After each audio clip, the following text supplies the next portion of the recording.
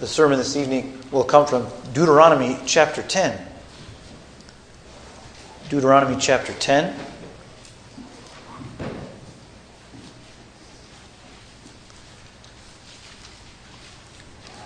So in this chapter, Moses is receiving another copy of the two tablets that he had received initially from God on Mount Sinai, but he smashed them, remember, when he came down the mountain and discovered the idolatry of the golden calf. And now God gave him two new stones. So, Deuteronomy chapter 10, we're on page 195 in the Bible. And we read, "At that time, the Lord said to me, 'Cut out for yourself 2 tablets of stone, like the former ones, and come up to me on the mountain, and make an ark of wood for yourself. I will write on the tablets the words that were on the former tablets, which you shattered, and you shall put them in the ark.' So I made an ark of acacia wood, and cut out 2 tablets of stone like the former ones, and went up on the mountain with the 2 tablets in my hand. He wrote on the tablets, like the former writing, the 10 commandments, which the Lord had spoken to you on the mountain, from the midst of the fire on the day of the assembly, and the Lord gave them to me. Then I turned and came down from the mountain, and put the tablets in the ark which I had made, and there they are as the Lord commanded me. Now the sons of Israel set out from Beerot Bene Jaakan to Moserah. There Aaron died, and there he was buried, and Eleazar his son ministered as priest in his place. From there they set out to Gudgoda, and from Gudgoda to Jotbathah, a land of brooks of water. At that time the Lord set apart the tribe of Levi to carry the ark of the covenant of the Lord, to stand before the Lord, to serve him, and to bless in his name until this day. Therefore Levi does not have a portion or inheritance with his brothers. The Lord is his inheritance, just as the Lord your God spoke to him. I moreover stayed on the mountain 40 days and 40 nights, like the first time. And the Lord listened to me that time also. The Lord was not willing to destroy you. Then the Lord said to me, 'Arise, proceed on your journey ahead of the people, that they may go in and possess the land which I swore to their fathers to give them. Now Israel, what does the Lord your God require from you? But to fear the Lord your God, to walk in all his ways and love him, and to serve the Lord your God with all your heart and with all your soul, and to keep the Lord's commandments and his statutes which I am commanding you today for your good. Behold, to the Lord your God belong heaven and the highest heavens, the earth and all that is in it. Yet on your fathers did the Lord set his affection to love them, and he chose their descendants after them, even you above all peoples, as it is this day. So circumcise your heart and stiffen your neck no longer. For the Lord your God is the God of gods and the Lord of lords, the great, the mighty, and the awesome God, who does not show partiality nor take a bribe. He executes justice for the orphan and the widow, and shows his love for the alien by giving him food and clothing. So show your love for the alien, for you were aliens in the land of Egypt. You shall fear the Lord your God, you shall serve him and cling to him, and you shall swear by his name. He is your praise, and he is your God, who has done these great and awesome things for you, which your eyes have seen. Your fathers went down to Egypt, 70 persons in all, and now the Lord your God has made you as numerous as the stars of heaven." So far, the reading of the scripture this evening. Congregation, we continue tonight to move our way along on the path of life. You remember, so I have described the Heidelberg Catechism as it moves us through the different aspects of what it means to be a Christian, of what it means to be saved from our sin. And we come this evening to an objection. If you can think of this as a courtroom, you might think of one of the attorneys raising their hand and objecting. Those of you who are parents have heard this many times from your children. Objection. And especially it has to do with this word responsibility. Responsibility. Because we know that a person that is responsible, that is held responsible to do something, is given an order, and he is then held responsible for performing that directive. And if he fails, he is guilty. And if he performs it, he is obedient. And he's done what has been asked of him. But you can hear just in that word, can't you? Response, able. Do you hear that? Response, able. In other words, when you give a person an order or a directive of some kind, it's assumed that he's going to be able or she is going to be able to do the thing, that they have the ability to do it, and that it's unjust to expect somebody to do something that they're not able to do. This brings us to our catechism, because our catechism question and answer this evening, it's question and answer 9. Oh, I'm sorry, I didn't put it on the outline. I'll try to remember to do that next time. But it is this. Doesn't God do man an injustice by requiring in his law what man is unable to do? So there's the question. Doesn't God do man an injustice by requiring in his law what man is unable to do? Right? And again, you can think of that word response, able. In other words, you're able to respond. And if you're not able to respond, then how can you be held responsible? That's the objection that is raised here now, you might say, in the courtroom. Doesn't God do man an injustice by requiring in his law what man is unable to do? And the answer given is this. No. God created man with the ability to keep the law. Man, however, at the instigation of the devil, in willful disobedience, robbed himself and all his descendants of these gifts. And by gifts there, our catechism means the gift of that ability. That gift of a heart that was willing and able to keep the commandments of God. But you'll remember, if you can think back a few messages, that we had talked about total depravity. We had talked about man's complete inability to save himself and to rescue himself from the predicament that he's in. And his complete inability to keep the commandments of God. Every choice that an unregenerate man makes is stained with sin. And remember, we talked about a good work is not just an action that is good, but it also has to proceed from a heart that is good. It has to be motivated by a desire for God's glory. Well, unregenerate man fails on all those accounts. So now the objection is raised. How can God hold man responsible to do what he's not able to do, what he lacks the ability to do? Now, when we hear that, it sounds very cogent, doesn't it? It sounds like this is going to be a tough one to answer. The Catechism responds with one answer. I want to give you another one also. I'm going to give you two answers.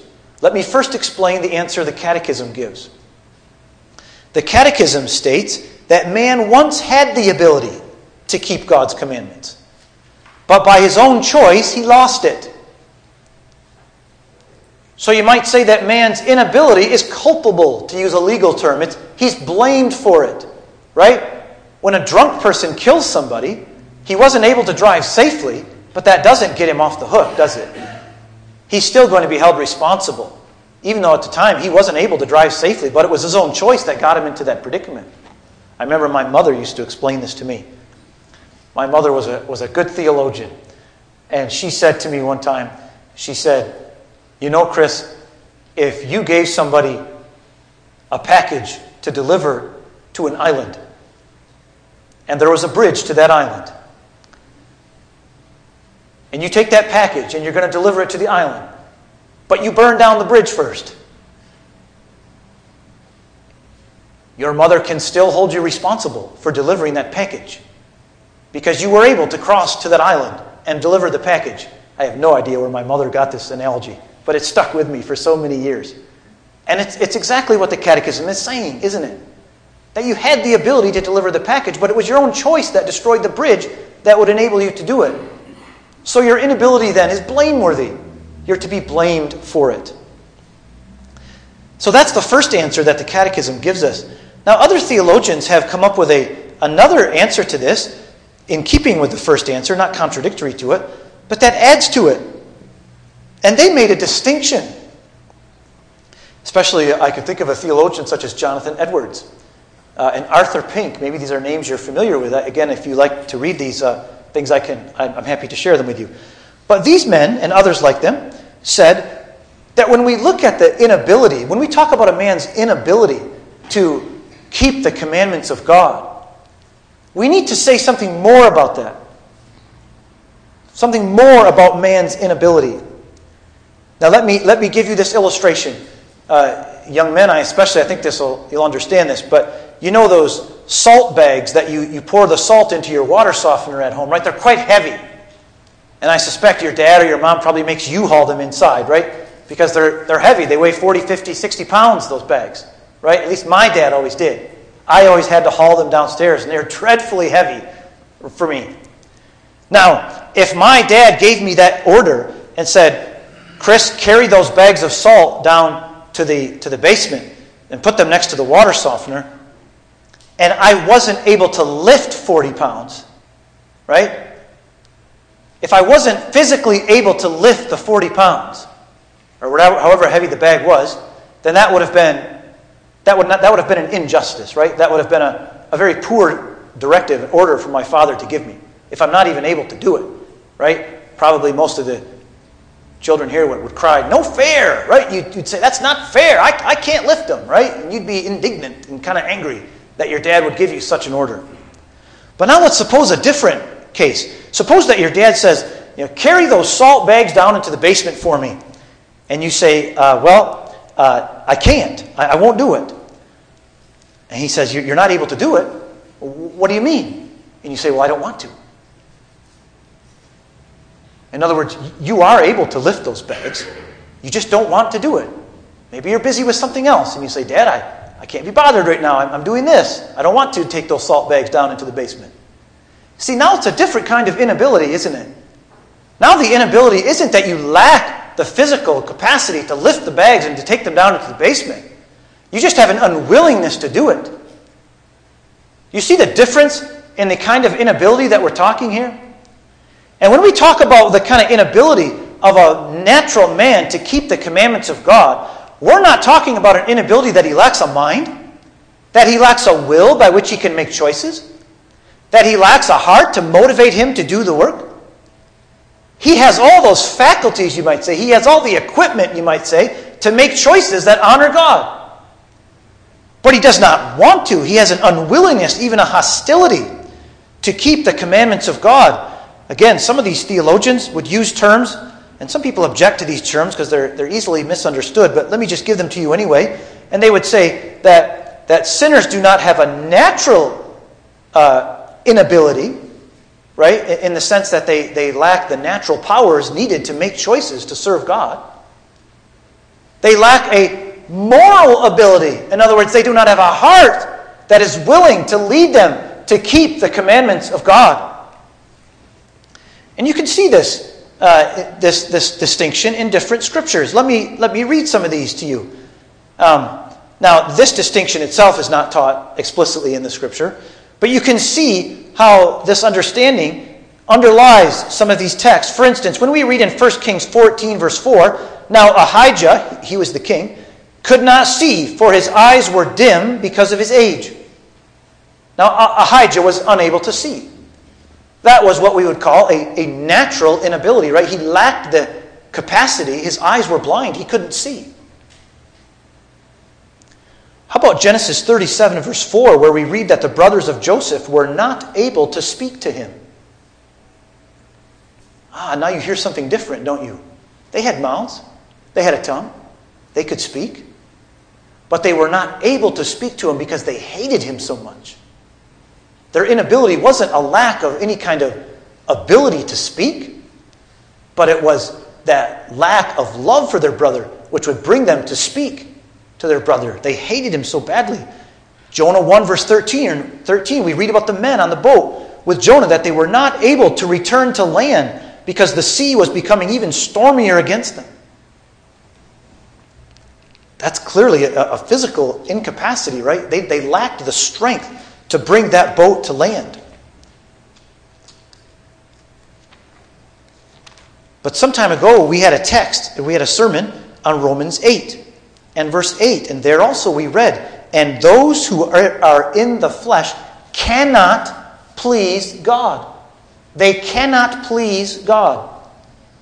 Now, is that because they don't have a mind? They don't have a will? They don't have the ability to make choices that are honoring to God? Not at all. In fact, in the previous verse, we read the reason.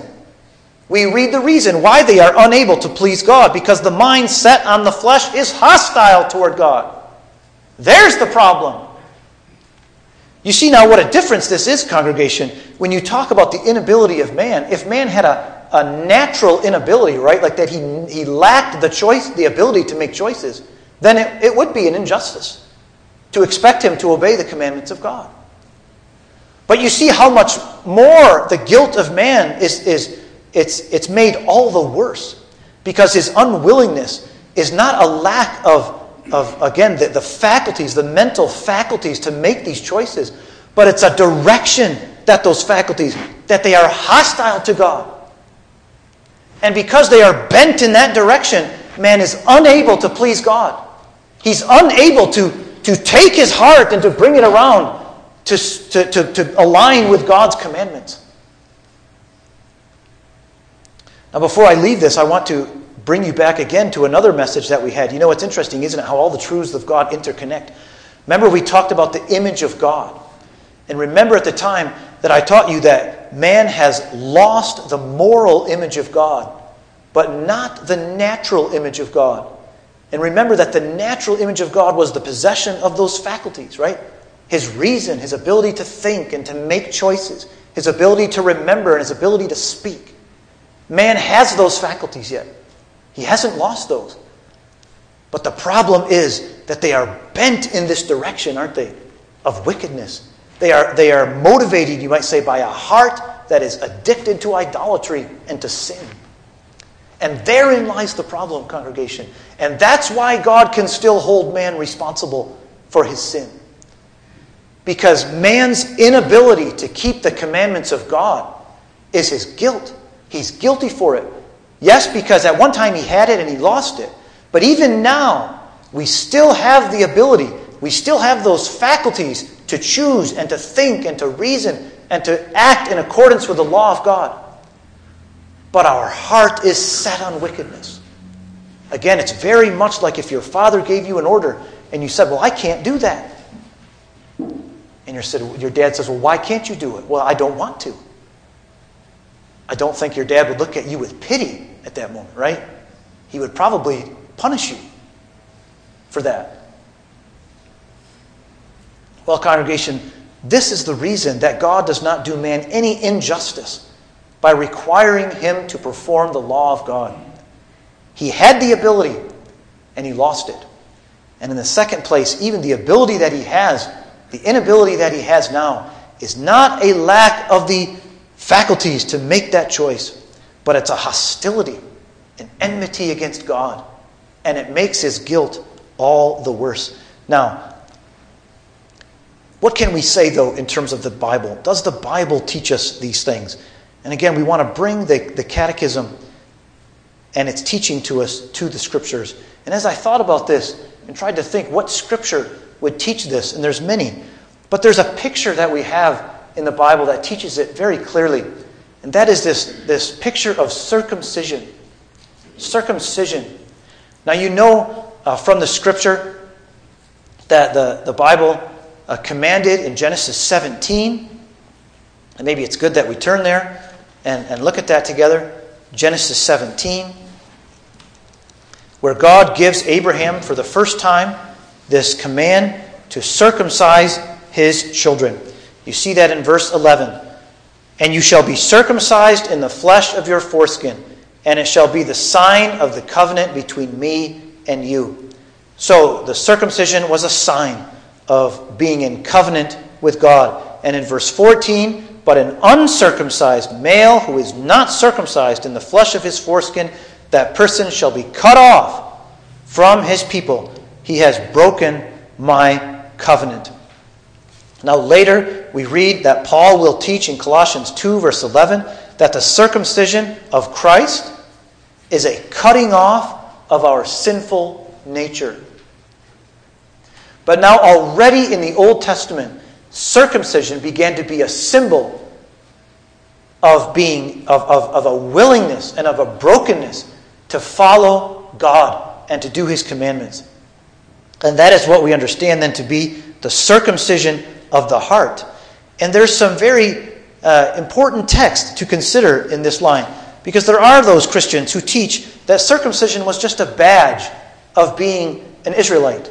It was just sort of a sign of being a member of the Israelite nation.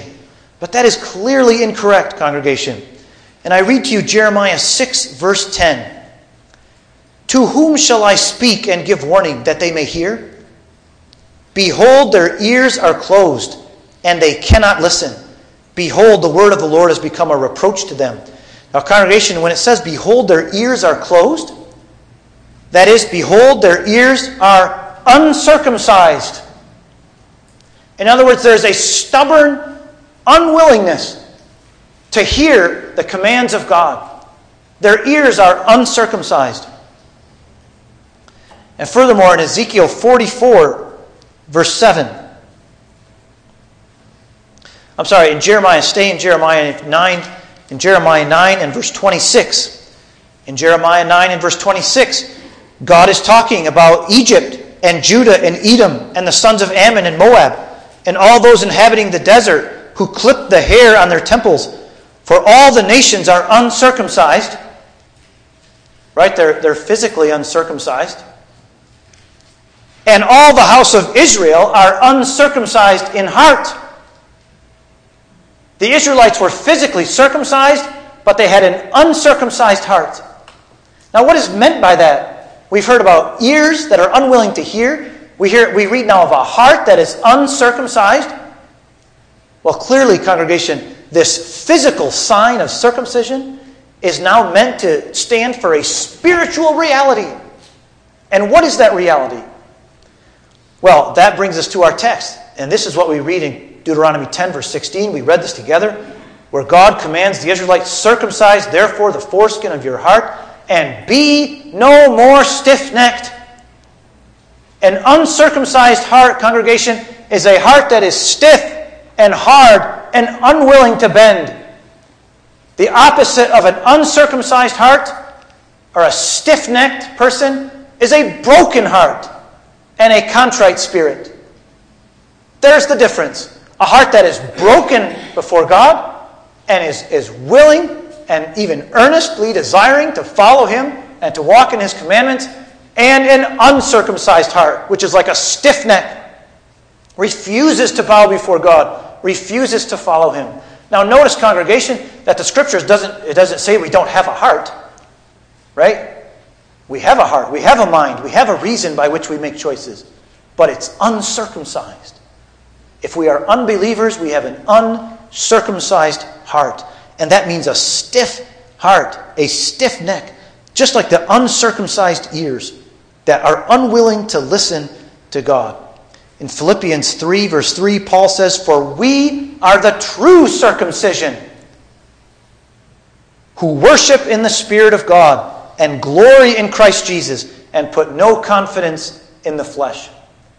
And so on the one hand, congregation, we have the Catechism teaching us that man has lost his ability to follow God. And that is he's guilty for that loss of that ability. It's his own fault.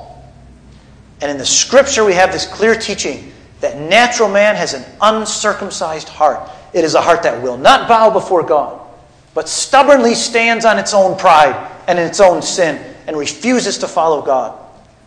And that the saving act of God is to circumcise that heart, to cut off that old sin nature, and to make that a broken heart and a contrite spirit.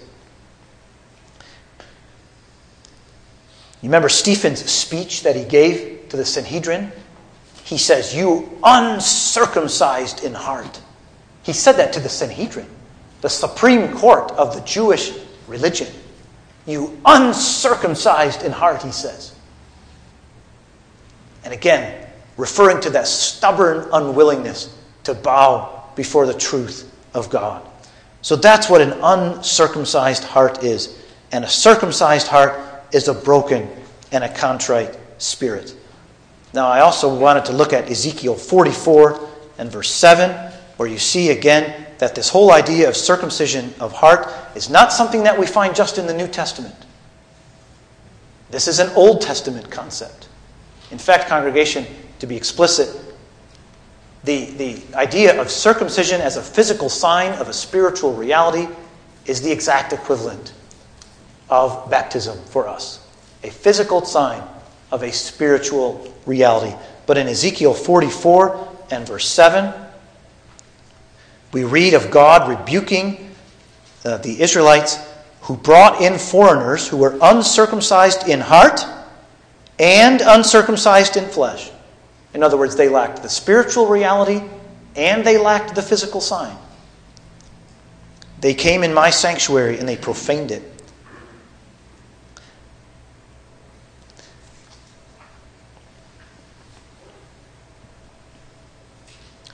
So, uncircumcised hearts. A picture of that spiritual reality of a stubborn and unwilling heart. Congregation, let's move then to these points of application. In our case, in the first place, in congregation, again, this helps us to understand our true case, our situation before God. In the sight of God, what are we? Are we victims to be sympathized with?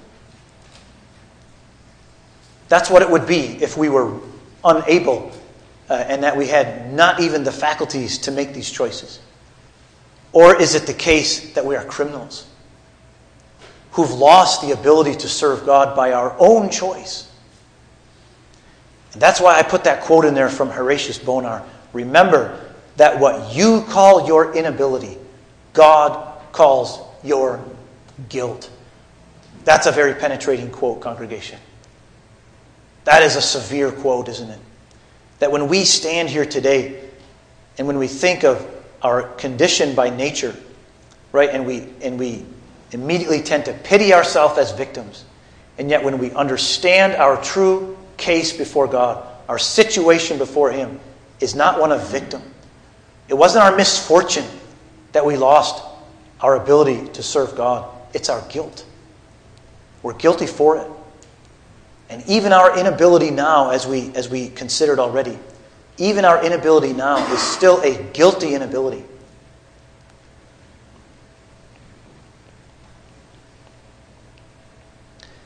We often think about hell, right? We think about the terrors of hell. What an awful thing it is. And we can think too about God sending people to hell. Would He really do that? Well, congregation, again, when you see the situation of man, that man is not the victim of, say, Adam made a poor choice in the past, and now we suffer for it. But it's our own guilt. And the inability that we lack is our own guilt, even now, for us in this time and place. And that when God sends people into hell, He's not sending poor victims into hell. He's sending willful unbelief, people who refuse to bow their heads, to bend their stiff necks. They refuse, they have uncircumcised hearts. It's as if Stephen were standing here this evening and pointing to natural man and saying, you stiff-necked people, you are uncircumcised in heart, just like all your fathers were. And your inability is your guilt.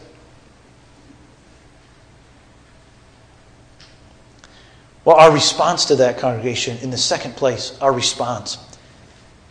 You know, there's another verse in Deuteronomy. There's another verse in Deuteronomy. How many of us, when we read Deuteronomy chapter 10 and verse 16, didn't despair?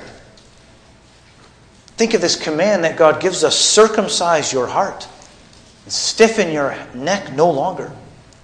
But who can do that this evening? Congregation, who will stand up in the service and say, I will circumcise my own heart? I will change my heart. God had said previously, now Israel, what does the Lord your God require from you? But to fear the Lord your God, to walk in all His ways, to love Him, to serve the Lord your God with all your heart and with all your soul And who here tonight will say, well, I will make that change. Give me some time, a few days, and I'll make that change so that I can really follow God with my whole heart. Congregation, if you know anything in the life of faith and the walk with God, you know that that is an impossibility.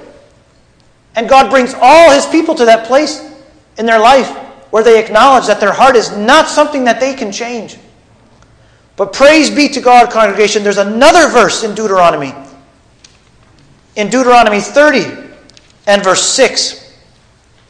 In Deuteronomy 30, verse 6, it says, "Moreover, the Lord your God will circumcise your heart and the heart of your descendants to love the Lord your God with all your heart and with all your soul, so that you may live." There's the gospel this evening, congregation. Because we could sit down in despair when God says, circumcise your heart, follow me, love me with your whole heart and with all your soul. And we say, Lord, I can't. I can't. In fact, even as those who have received the grace of God, we sometimes sit down in despair because it seems so impossible to make our heart, to move our heart to follow God. But now God comes, right? And that's where this catechism has to drive us. That's why I called it a response. How do we respond to this truth? That God says, circumcise your heart, and we say, Lord, I can't. I can't move my heart. And God says, I will circumcise your heart. Congregation, that's the promise of the new covenant. That's the promise of what God promises His people. And the history of the Old Testament, the history of Israel there, is just the repeated proof of this reality that no person, no man, no woman can change his heart. Israel is constantly sliding back into idolatry and into sin. But the promise of the new covenant is that God will come. He will circumcise our hearts. He will make us to love Him and to walk in His ways with our whole heart and with our whole soul. Isn't that good news this evening, congregation? So that when we read this reality that we've lost our ability to serve God, we don't sit down and do nothing. There are Christians that take that approach, right? Well, then if I can't do anything about my salvation, if I can't keep the commandments of God, if I can't bring my heart to love Him, I guess I'll sit down and just wait for Him to work. Is that your attitude? Is that your approach? That's the devil telling you that, that's for sure. But may this truth, congregation, may it drive us into the arms of Christ. May it drive us into the arms of this promise. I will circumcise your heart. That's where God intends this to lead us tonight. And actually, congregation, hasn't that been the response all along as we've gone through these dark, dark passages of the Catechism where it's been proving our depravity, showing us our sin, showing us our guilt. And our response should always be the same, that it should drive us into the arms of the promise. It should drive us into the arms of Jesus. I will make you a new heart. I will circumcise your heart. What a blessed truth, congregation, to put Deuteronomy 10:16. To hear that coming from God and to answer it with Deuteronomy 30 verse 6. Now, congregation, is that an experiential reality in your life of faith? That when God says, circumcise your heart, you respond, Lord, circumcise my heart. God says, love me. We respond and say, Lord, make me to love. Draw love out of my heart to you. Remember the old saying of Augustine, Lord, give what you command, and then command what you will. In other words, whatever God commands us to do, He gives us the ability to do it. And congregation, that should be your life of prayer. And actually that brings me immediately to my third point, right? This life of faith. That even as Christians, we talked about natural man today, right? How he lacks the ability to serve God. But even as Christians, congregation, even as those who've been made new by the Spirit of God, don't you feel that in your life? How sluggish we sometimes come to worship. How cold our hearts can be in our life of faith with God. How slow we are to act. Our heart. Do you love God with all your heart? With all your soul? Or do you feel every day how far short you fall? What should that do for us, congregation? Not to sit down in despair, not to abandon Christianity altogether, but it should drive us into the heart, drive us into the arms of the promise of God. Thomas Boston was a Scottish theologian. And look at that beautiful thing, that beautiful quote he gives us there. He's talking there about that verse in Galatians 3, where it says we must live by the faith of the Son of God who loved us and gave himself for us. And look what he says. I take this, in other words, I take this verse, to be the soul's constant traveling betwixt the fullness in Christ and the emptiness, the nothingness, the misery, and poverty that is in myself. Congregation, do I speak to a people who understand that language? I know it came to you in English, but is that the language of your soul tonight? That in myself I have misery and nothingness, emptiness. And every day again, I travel to Christ and his fullness. Just as we heard in our text, circumcise your heart. And we take that back to God and say, Lord, circumcise my heart for me. Congregation, that's the life of faith. That traveling, that daily life of faith, that traveling betwixt the emptiness that is in ourselves and the fullness that is in Christ. What a happy life that is. A self-denying life. It's a pilgrim life. It's a life that doesn't find fullness in the things of this world.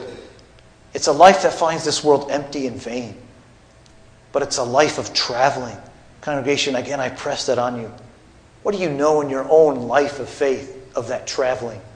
If you know your emptiness, if you know your inability to keep God's commandments, even as a Christian, and I know God does give us the ability as Christians. He does give us a new heart.